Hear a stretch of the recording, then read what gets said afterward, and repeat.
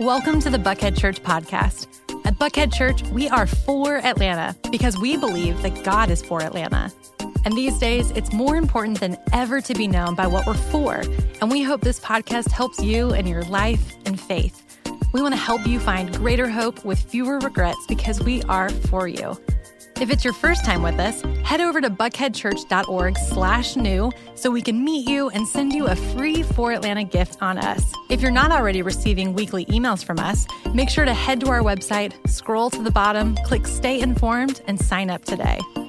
The best way to keep up with everything going on is to follow us on social media, subscribe to our YouTube channel, and download our free Buckhead Church app. But most importantly, I hope the following episode inspires you to take the next step forward in your faith journey this week. Enjoy.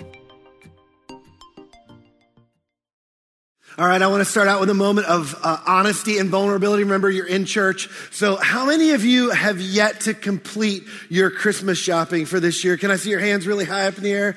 Look at that. That's awesome. I feel so much better that I'm with all of you. And there's so many more people in this room who saw those hands go up and they're like, I'm so glad I'm not those people. And if you're one of those people and you're feeling really good right now, I just want to let you know that there are only 371 days till Christmas 2022. Because I know that'll bother you and you can feel like the rest of us. We love Christmas in our family. We love Christmas traditions and Christmas music and Christmas lights and movies and Christmas parties. In fact, truth be told, my wife would probably tell you this. We've been going a little too hard in this Christmas season. You can probably hear it in my voice. We've been really milking a lot out of the Christmas season. And we're particularly excited this year to be back in Atlanta for Christmas and pick up some of our old traditions here in Atlanta. In fact, one of them, coming back to Atlanta, one of the benefits is you get to actually visit the real Santa before Christmas, which everybody knows is at Phipps Plaza. You know that? We used to visit the real Santa every year. We've been visiting fake Santas until we came back this year. A part of that tradition, by the way, we one year, happenstance, just had to there was some bad traffic. There was a wreck on 400, go figure. And we had to go kind of snake through Brookhaven to get to Phipps to get there in time for our reservation to see Santa. And we went by this house. And I couldn't believe what I saw. In fact, afterwards, we had to go back, and we made it part of our tradition every year when we go see Santa. Has anybody ever been to we call it the blow-up house or the inflatable house in Brookhaven? Some of you know, I heard a nasty secret that that does not exist this year. Some of you don't know what I'm talking about, by the way, so I'm going to help you with it real quick. I had to find out the story. This is probably an urban legend, but somebody told me that this is the backstory. There was a guy who moved into this neighborhood, and it's right in Brookhaven, really nice neighborhood, big homes along Peachtree, Dunwoody, and he moved in, and the first Christmas he put up an inflatable in his yard, and somebody politely and kindly, maybe from the HOA or something, came to him and said, hey, this is a classy neighborhood. We sort of don't do that in our neighborhood. So this is what he did in his neighborhood. He just decided, if you don't like blow-ups, you're not going to like me as your neighbor. And I like Christmas. And he literally put a blow up or an inflatable on every square inch. I mean, it keeps going. This is awesome. It got to a point to where it would jam up traffic in the neighborhood. People would come to see it, and then he started serving hot chocolate. People are hanging around. They're like, "You don't like me now?" And then people thought it was just in spite. He started raising money for charities, which was really awesome. And so, I just love stuff like that. I love Christmas traditions. That's part of our tradition. Of Christmas, and we have religious traditions as well, as many of you do as well. We spend Christmas Eve in church. We spend time as a family reading the Christmas story. We have a significant nativity scene in our house. But the last few weeks in this series, if you haven't been with us, Andy's been talking about how the world changed the day after Christmas.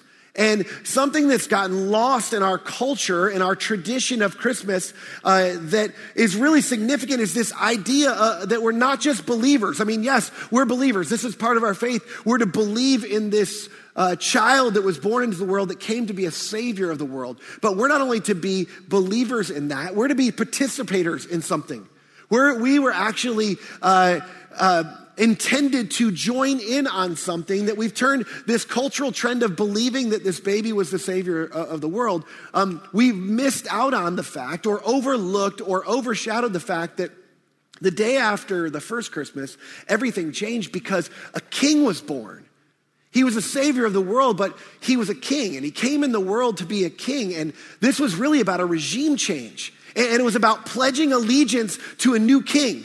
And today I want to talk about an often missed and overlooked portion of this story. We've been looking at this story of these wise men that came, and they came to pay homage, and they came to pledge their allegiance to this king. And there's two specific traditions that have seeped their way into our culture that are actually symbols that were in the first Christmas. And they're significant symbols because they're signals of something that happened at the first Christmas related to this king coming into the world. Now, full disclosure, this started as a Christmas devotional for my family, and they're going to be grateful because as a preacher, I want to preach a sermon, and they're like, okay, can we just read the Christmas story and move on? So I'm going to use it on you, and if it goes really, really well, then they'll get it as well, but I'm going to test it out on you. It includes a little history. So if you like history, there's something for you. There's a little bit of math. Nobody really likes math, but I'll do the math for you. And then there's some cosmology, which this is going to be unfortunate, but has nothing to do with makeup. For some of you who are wondering, that would be the case. Cosmology is actually this interesting part of astronomy that deals with origins. And we're going to talk about the origins of this king and how it's connected to the universe. These wise men we've been talking about. For me, I'll just be totally honest. When I was a kid, they were always the strangest characters. They were the ones, if you were playing the game, like which one of these doesn't belong, you would pick them. They were always dressed nice and they stood out from everybody else, and they were carrying nice things. And it was like, these guys just didn't fit in the story. And I was always confused because of the song, We Three Kings. Are they kings? Are they wise men? They weren't shepherds. I don't know who these guys are. Later heard they were astronomers, or are they astrologers? Are they advisors? I don't know what they are. However, we have a bunch of extra biblical history that tells us about this office of magi, which, by the way, in the Greek New Testament, the word that we translate wise men or scholars is the word magi. And it's not actually a Greek term, it's a Persian term that describes somebody who's a scholar of science or astrology or the supernatural or even the paranormal, which makes some of us nervous. But they were highly specialized studies. And these were scholars in those studies. And these men or women that served this office of magi, they actually served the king. That was their role. And historically, we have evidence of these existing as a service to the king to try to help him understand what was happening in the world, what was to come. And there's four ancient empires. For those of you who sort of skipped this period of history in school, these are four ancient empires that we all learned about in school: the Babylonian Empire, the Medo-Persian Empire, the Greek or the Macedon Empire, and the Roman Empire. Here's what's interesting for us today. Did you know that before the story of these magi, this was a very common office in this world at this time? These would have been well-respected. Some of the people that were seen as the brightest minds of the time that were in privileged positions to consult the king. In fact, there's two specific stories in Scripture, where there's a guy named Balaam in one of the stories, and he served the king of Babylon in around 1400 BC. And some of you maybe remember Balaam and his donkey. It's an interesting story. And then a lot of you remember Daniel in the lion's den, or if you watch VeggieTales, Rakshak and Benny and Daniel were in the furnace, fiery furnace. And we know these stories, but did you know that each of them, Balaam and Daniel, they actually served in this office as magi? Daniel actually served for King Nebuchadnezzar. And in both stories, here's what's interesting, both in the story of Balaam and in the story of Daniel, these magi referenced all four of these kingdoms. And did you know that both of them were living at a time in the midst of the Babylonian Empire? These other three empires hadn't even existed, and they acknowledged the emergence that would come of all four of these empires hundreds of years before they existed. And in both occurrences, it's noted that none of these empires would reign forever. They would all come to an end. None of them would endure. And in the account with Balaam in Numbers chapter 24, there's this prediction, and you may have heard this because this is connected with Christmas oftentimes. There's this prediction that a star will come out of Jacob, who was the beginning of the nation of Israel. He was later renamed Israel. A star, meaning a significant person, would come out of the line of Jacob. A scepter, a further descriptive, a scepter will rise out of Israel. And the Magi of this time would have known that this was a signal that a king who would hold a scepter, a significant king, would come out of the nation of Israel at some point beyond these other four empires. Now, another thing you need to know about these guys is they came a long way. It's reasonable to think that they traveled some 800 miles from Babylon. These were not Jewish men. Well, however many of them were, we think oftentimes we associate there's three because of the three gifts, but whatever this band of scholars, these wise men that came, they traveled a long way. It may have taken them over a month by camel. And they came on this pilgrimage. We talked about this. They came to pay homage to a newborn king. This wasn't part of their Jewish religion. This was them understanding history, them connecting it to signals in the sky. But my question is, why this king? Why now? If you're somebody who's here today and you're sort of a skeptic, and sometimes you read things in the Bible and you're like, this doesn't even make sense. It's a leap, it's a jump, and people gloss over that, and you're sort of an intellect, or you're somebody who's an academic. I'm so glad you're here today, because that's me. I'm a skeptic, and I thought, why this king? Why now? Is this made up? Did somebody connect this idea because of what it was going to be predicted in the past? There were so many other significant kings that had come and gone. Cyrus the Great changed the world. The Xerxes dynasty reigned for a really long time. Alexander the Great is a fixture we all have heard about in history. Caesar Augustus, who was currently reigning at the time. These are all significant kings in history, significant emperors and people who reigned the world. But these guys, these Magi, they knew something other people didn't know because they were paying attention to things other people weren't. So, some of you have experienced this in your life, where you were paying attention to something and you saw it coming. You were paying attention to certain signs or certain signals or certain indicators of things. As parents, most of us do this for our kids. If you have children, you try to pay attention to certain signals and signs to help them anticipate what's coming. And that's exactly what these men, the brightest minds, the most brilliant advisors of the time in the greatest empire in the world, this is why they came. The scriptures tell us that after Jesus was born in Bethlehem village, Judah territory, this was during King Herod's, his kingship. A band of scholars, and this is our word. I'm reading out of the Message because I like when I read narrative. Sometimes I like to read the Message translation of the Bible because it reads more like a story. This band of scholars, which in the original language is our word Magi, they arrived in Jerusalem from the east. And they asked around, where can we find and pay homage to this newborn king of the Jews? And then they mentioned this star. We observed a star in the eastern sky that signaled his birth. We're on a pilgrimage to worship him. Now, this star is something that's often been misrepresented or misunderstood. People thought it was in the eastern sky, meaning it was east of them. But that's not what happened. They had come 800 miles from the east. And what they were basically describing was, when we were in the east, we were out in the east in Persia, we saw a star in the sky, and it was like the star that was indicated years ago of the scepter that would rise in the sky, an indication of a new king that was coming. And so they showed up, and we call this star now the Star of Bethlehem. We know it as the Star of Bethlehem, but they didn't come to Bethlehem. And it's interesting because we know a lot more about this star now, but they came to Jerusalem. And you would think, well, they're the brightest. You said they were the brightest, most well-read, most progressive thinkers of the time. How in the world would they have made this connection? And we now know, because of history and because of science, we know so much more about this star. And we know what they were paying attention to. We now know what they saw that nobody else saw. In around the 1600s, there was a German astronomer named Kepler.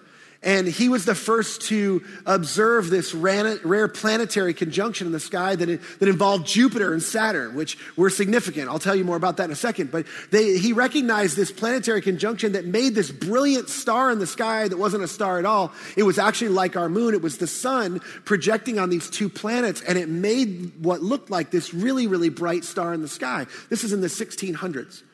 And then just recently, in around 2007, Grant Matthews, and you can look all this up online. You can read his research. It's brilliant. Grant Matthews, a cosmologist at Notre Dame. He's also a professor of astrophysics. Just a really, really brilliant guy. He discovered, using NASA technology, he discovered that in 6 BC, there was an unprecedented conjunction in the sky that involved not just Saturn and Jupiter, but also the sun and the moon and the earth. And this would have created such a bright star in the 6th century BC. One that was literally unprecedented. He couldn't go back, as he rolled back the models, he couldn't find it further back in history. And he discovered that it wouldn't happen again for 16,000 years. This was truly a unique signal in the sky that would have caught the attention of people who studied the stars, people who studied the universe, people who were trying to figure out not only origins, but were trying to figure out what was coming next, where the world was headed. The other intriguing thing about this is we know from the scriptures that Jesus came, as we read, during the time of Herod. And the time of Herod's rule and the census of Caesar Augustus, it's widely agreed upon that those two events could have only happened between 7 and 4 BC during that time period. It's debated on when exactly Jesus' birth was in that period, but isn't it interesting that now, 2,000 years later, we know of a unique star, in fact, an unprecedented, a one-of-a-kind star that would have risen in the sky in 6th century BC. Grant Matthews created a model of what that would have looked like from space. And you can see here's the sun and here's the earth with the moon and Jupiter and Saturn. And they would have all lined up, all these stars lined up would have created this brilliant star in the sky. Now here's why this is important, and here's why the Magi came. Because Jupiter was the equivalent of Zeus to the Romans. Remember Zeus from Greek mythology? He was sort of the king of the gods. He was the leader of the gods. Well, Jupiter was the equivalent in the Roman society. And Saturn was associated with the Jewish religion. And so these Magi would have put those two things together, saw the star in the sky, knew the prediction of the Magi from 1600 BC, and then they decided they were going to make the trek to see who this new Jewish king was. Now, logically, they would have gone to Jerusalem, which is why they showed up there. They would have showed up there because that's where the royal family was. That's where Herod lived.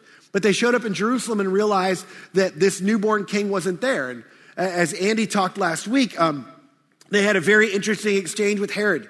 And when Herod found out that they were trying to find a newborn king, he felt threatened by that. And not letting them know, he sort of was conspiring to get rid of this king. Eventually, with his help, they find their way to Bethlehem. And when they arrived, I love how the scripture describes what happened. These outsiders, these Gentiles, these non-Jewish people who swore allegiance to serve a king 800 miles away, they could hardly contain themselves. They were in the right place. They had arrived at the right time. They entered the house and they saw the child in the arms of Mary, his mother, and overwhelmed. After all of their travel, after all of their study, after anticipating, after seeing, after wondering, after all their perseverance, they were overcome and they kneeled and they worshiped him. And then, the second signal beyond this star, they opened their luggage and presented gifts of gold and frankincense and myrrh. This is another symbol and signal other than the star. This idea of gifts and presents still continues in our culture today. And these gifts were significant, not just because they were valuable, they were. As a matter of fact, in that society, frankincense and myrrh were actually more highly valuable than gold. So these were some of the 3 most precious things on earth. But beyond that, they were deeply symbolic. Now, I don't know if you're into things like this, but I love sometimes to read some of the ancient writings. And there's a guy in 248 AD. His name is Origen of Alexandria, and he was a devout follower of Jesus. And because at that time, we actually didn't have a Bible like, the people there didn't have a Bible like you and I have today, where we have the complete story and it's all put together. They didn't have all that. So Origen of Alexander wrote this thing called Contra Celsum. And you can go look this up. You can read this. And in Contra Celsum, he makes a defense. In fact, for centuries, it was considered the most widely complete defense of Christianity. And it was sort of a staple of the early church. People used this when people made attacks on the claims of Christianity. People used this to counteract them or against these attacks on the church. And when outlining, this is so fascinating. Just hang with me for one more minute. When outlining the foundational significance of Jesus' coming into the world, of this newborn king, when he got to sort of the pinnacle of the explanation of why this was so significant, he pointed to the gifts of the Magi to illustrate.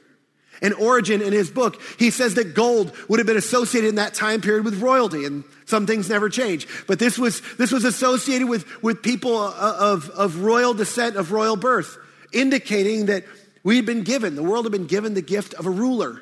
And frankincense was associated with deity. It was an incense that was often burned in worship to all sorts of deities. Not just the God that we serve, but all sorts of gods in that period. It was a very precious way for them, symbolic way for them to sacrifice in a way to their gods. And this was the gift of God's divine presence, an indicator that this newborn king would be a divine king, and it'd be the presence of God among people. And then finally, myrrh. Myrrh was connected with mortality. And this is a little bit morbid, but myrrh was an embalming substance, and it was used to preserve bodies once they were buried. And it was an indicator that this newborn king would be the gift of a sacrifice. I just want you to think about this for a second. This is extraordinary. If you're somebody who's skeptical, you hear all the theories, you hear people talk about, the problems with things that we don't understand. For centuries, we didn't understand about this star. This felt like a made up idea with this Magi group that don't seem to fit in the nativity scene and in the story, and they're not Jewish. And who are these guys? And here's what I don't want you to miss. The creator of the universe literally aligned the stars in the sky. The stars that he placed there, the stars that he created, he aligned them in the sky so that you and I wouldn't miss the greatest gift in the history of the world. A gift that would be significant to us, the gift of a king that would not only be a just ruler, he would be God's presence among his people. And he would ultimately sacrifice his own life to provide something for us that we could not provide for ourselves. You know, I know you know this, the greatest gifts that people ever receive are ones that they not only want, but the ones that they need. So gifts that we want and that we need. Some of you have received gifts like that from people that really know you well, and they do some research or they listen to you talk and they've anticipated something you wanted, and maybe in Christmases past you've received a gift that was something you exactly what you wanted, and it's something that you needed. And then others of us have received gifts that were kind of like, huh? Like, have you even been paying attention? Like, I don't even enjoy doing that. I haven't played golf in 12 years, so like, you buy me a new set of clubs, whatever it is. That's not true of me, but for some of us maybe. But you know how it is when you receive a gift that you want and you need. And some of you have experienced seasons of life where on the front end, you wouldn't have said you wanted it or you needed it. But looking back, you look back and you think, you know what? I wouldn't have chosen to go through that. Maybe it was the loss of a job or the loss of a parent or a broken relationship. And looking back, you wouldn't have chosen to do it. In fact, you didn't want to go through it in the first place. But you look back and you think, that's exactly what I needed. 7 years ago, my wife and I were confronted with a circumstance just like that. We felt like God had aligned all sorts of things in our lives and was asking us to move. That might seem strange to some of you, but it was super clear to us. In fact, some of the things that happened in the process, I could not deny that they were supernatural. It was just conversations we had with people, things that happened. I'm like, they could not have known. Like, there's no way. And God kept opening these doors, and we kind of made this deal with God. Okay, we're going to be open, and as long as you keep opening the doors, we'll keep walking through them. And as we kept walking through them, it became clear that he wanted us to pick up and move our family from Atlanta to Phoenix, which was like crazy to us. Some of you know our story. We used to live in a neighborhood with my brother and my sister, their spouses and their kids, and the cousins got on the bus and they went to school together, and we spent holidays together, and it was like, I just didn't think there was a better situation than that. And I at the time, I was the lead pastor at North Point, and I didn't think there was a better job in the world. I wasn't looking for something else. I didn't want to do something different. And we left to go to a really difficult situation. The church was in a difficult season where the previous pastor had a moral failure, and there was all sorts of challenging circumstances that we walked in, and people were incredibly skeptical when we got there. And if I'm really honest, the first 2 years, they were terrible. They were really, I don't know that terrible even fully describes it. We felt oppression. We felt lost. My wife went through some difficult health issues in that season. And it did not feel like a gift at all. It wasn't what we wanted, and it certainly didn't feel like what we needed in that season. And in time, as we continued to trust in the God who led us there, things began to turn. We began to develop some deep relationships with people there. People began to rally around our family in a way that we had never seen people rally around us before. We got to experience some extraordinary things in that church, and as a family, as our kids got involved. And we had so many amazing adventures out west at national parks and the Grand Canyon and all sorts of things. And what's extraordinary is as we've gotten here and we're looking back on that last 7 years of our life, do you know what's interesting? It's exactly what we wanted and exactly what we needed. See, when Jen and I, early in our marriage, were first trying to, we had a mentor couple that challenged us to sort of put out a goal or to develop a vision for our marriage.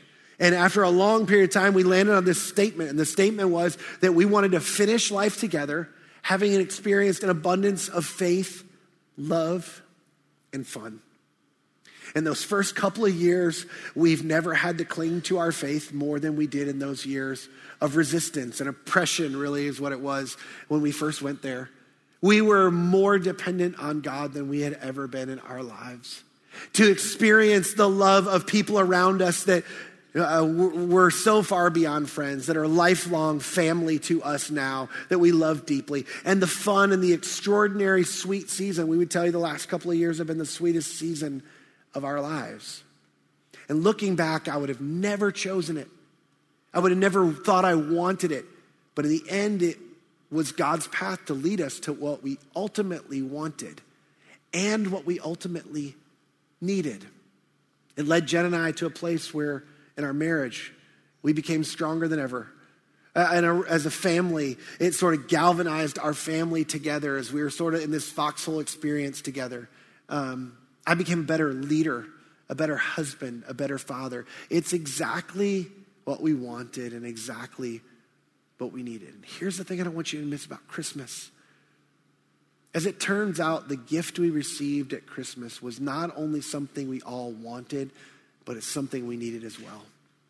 The three greatest problems, don't miss the three greatest problems that humanity faces is sin, sorrow, and death. Sin, sorrow, and death. The gift of Christmas, the gifts of these magi represent the gift that was given to us in this Savior King. No longer would we have to try to pay back our own sin debt. We would no longer be bound to that. We'll be free from sin because of what Christ did to sacrifice his life for you and for me on the cross. In terms of our sorrow, Jesus said, in this world, you're going to have trouble, but take our heart. I've overcome the whole world, and I will never leave you. I will never forsake you. My presence will be with you, even in your darkest, most difficult times. And then death, something we all face at some point. The truth is death no longer rules over us because Jesus, after coming into this world, he kept his eyes focused ultimately on what he came to do.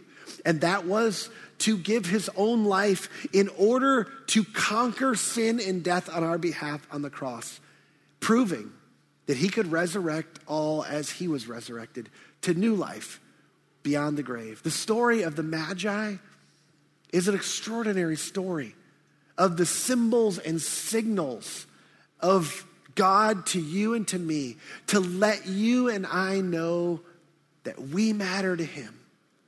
Nobody's ever told you. The story of Christmas involves some extraordinary signals to you and to me that you matter and that I matter. The story of the Magi, by the way, it's your story and it's my story. These were Gentiles. Whether we recognize it or not, God is still, as he is in my life, as he is in your life. If we are paying attention, God still uses extraordinary supernatural means to draw people everywhere to himself. Some of you, that's your story this Christmas. God used some extraordinary circumstances in your life to draw you back to himself. These Gentiles, these foreigners, these Magi that came from 800 miles away, they were among the first, don't miss this, they were among the first to come to pay homage and swear allegiance to their newborn king. In the church tradition, if you grew up Catholic or Anglican, you know this as the first Epiphany. The reason it was called the first Epiphany is because something dawned on them. This was a statement. The arrival of this Magi, these Gentiles, these foreigners from the East, it was a statement of just how serious God was in drawing all people even far away, to himself.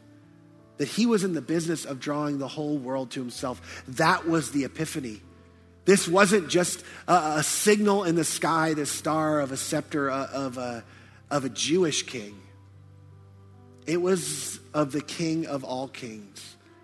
And from the very beginning, God signaled that Jesus would be a gift to all people everywhere. Now, we don't talk about this that often, but from the very beginning of his life at an early age, Jesus spent significant time in Egypt. He told stories about reaching out to Samaritans that were hated by Jewish people. He honored a Roman centurion for his faith. He sent his disciples to the ends of the earth. It's so powerful to me how such significant symbols from the first Christmas can be seen so clearly in our cultural traditions today. Don't miss this. This still exists. Many of you in your home, you have a star up on top of your tree that represents the Star of Bethlehem. An extraordinary alignment of the stars signaling the arrival of the Messiah to the brightest band of scholars at the time who were in fact foreigners, who came to confirm to the Jewish people and to the whole world for centuries to come that the King of all kings had in fact come. And they brought presents, they brought these gifts. They brought these gifts that signaled God's divine presence, the ultimate sacrifice of his son Jesus, and the crowning of this once and for all king, and this gold and this frankincense and this myrrh. And we today still put these presents around our tree. They serve as symbols and signals to us of the gift that was given us at Christmas. You may think this is a stretch, but I want you to think about this for a second. Isn't it interesting that between the star and those presents, there's a tree? This Savior King would come and he would hang on a tree, a wooden cross. Not only for you, for me, but for everyone we know. For everyone everywhere. People that we like and people that we don't like. People who are like us and people who are nothing like us. This Savior King, he came for everyone who would claim him, who would pay homage, who would surrender, who would claim allegiance to him as their king. Here's my prayer for you this year and every year after, that you would choose to see what seems like typical Christmas decor, a Christmas tree with a star and presents, that you would see it as anything but typical. You would see it as the extraordinary lengths with which God went to make sure that you would receive the greatest gift that was ever given, that you would see it through a new lens. You would see it through the lens of history, the lens of the universe, and that you would be overcome and overwhelmed with gratitude for the gift of this child, that you would choose, or that you would choose again this Christmas to bow and worship and in submission to Jesus as your personal Savior and your personal King. And like this random band of out-of-place scholars who really served as a model for us, who showed up in the town of David, and when they did, we would respond as they did, as they entered the house and they saw the child. And in the arms of Mary, his mother, overcome, they kneeled and they worshiped him.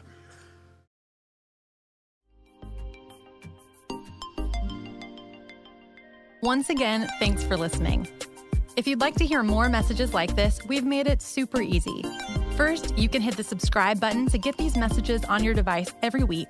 Second, you can download our app from iTunes, Google Play, or wherever you get your apps. Or third, you can check out our YouTube channel. Just search for Buckhead Church and make sure to subscribe. Have a great day.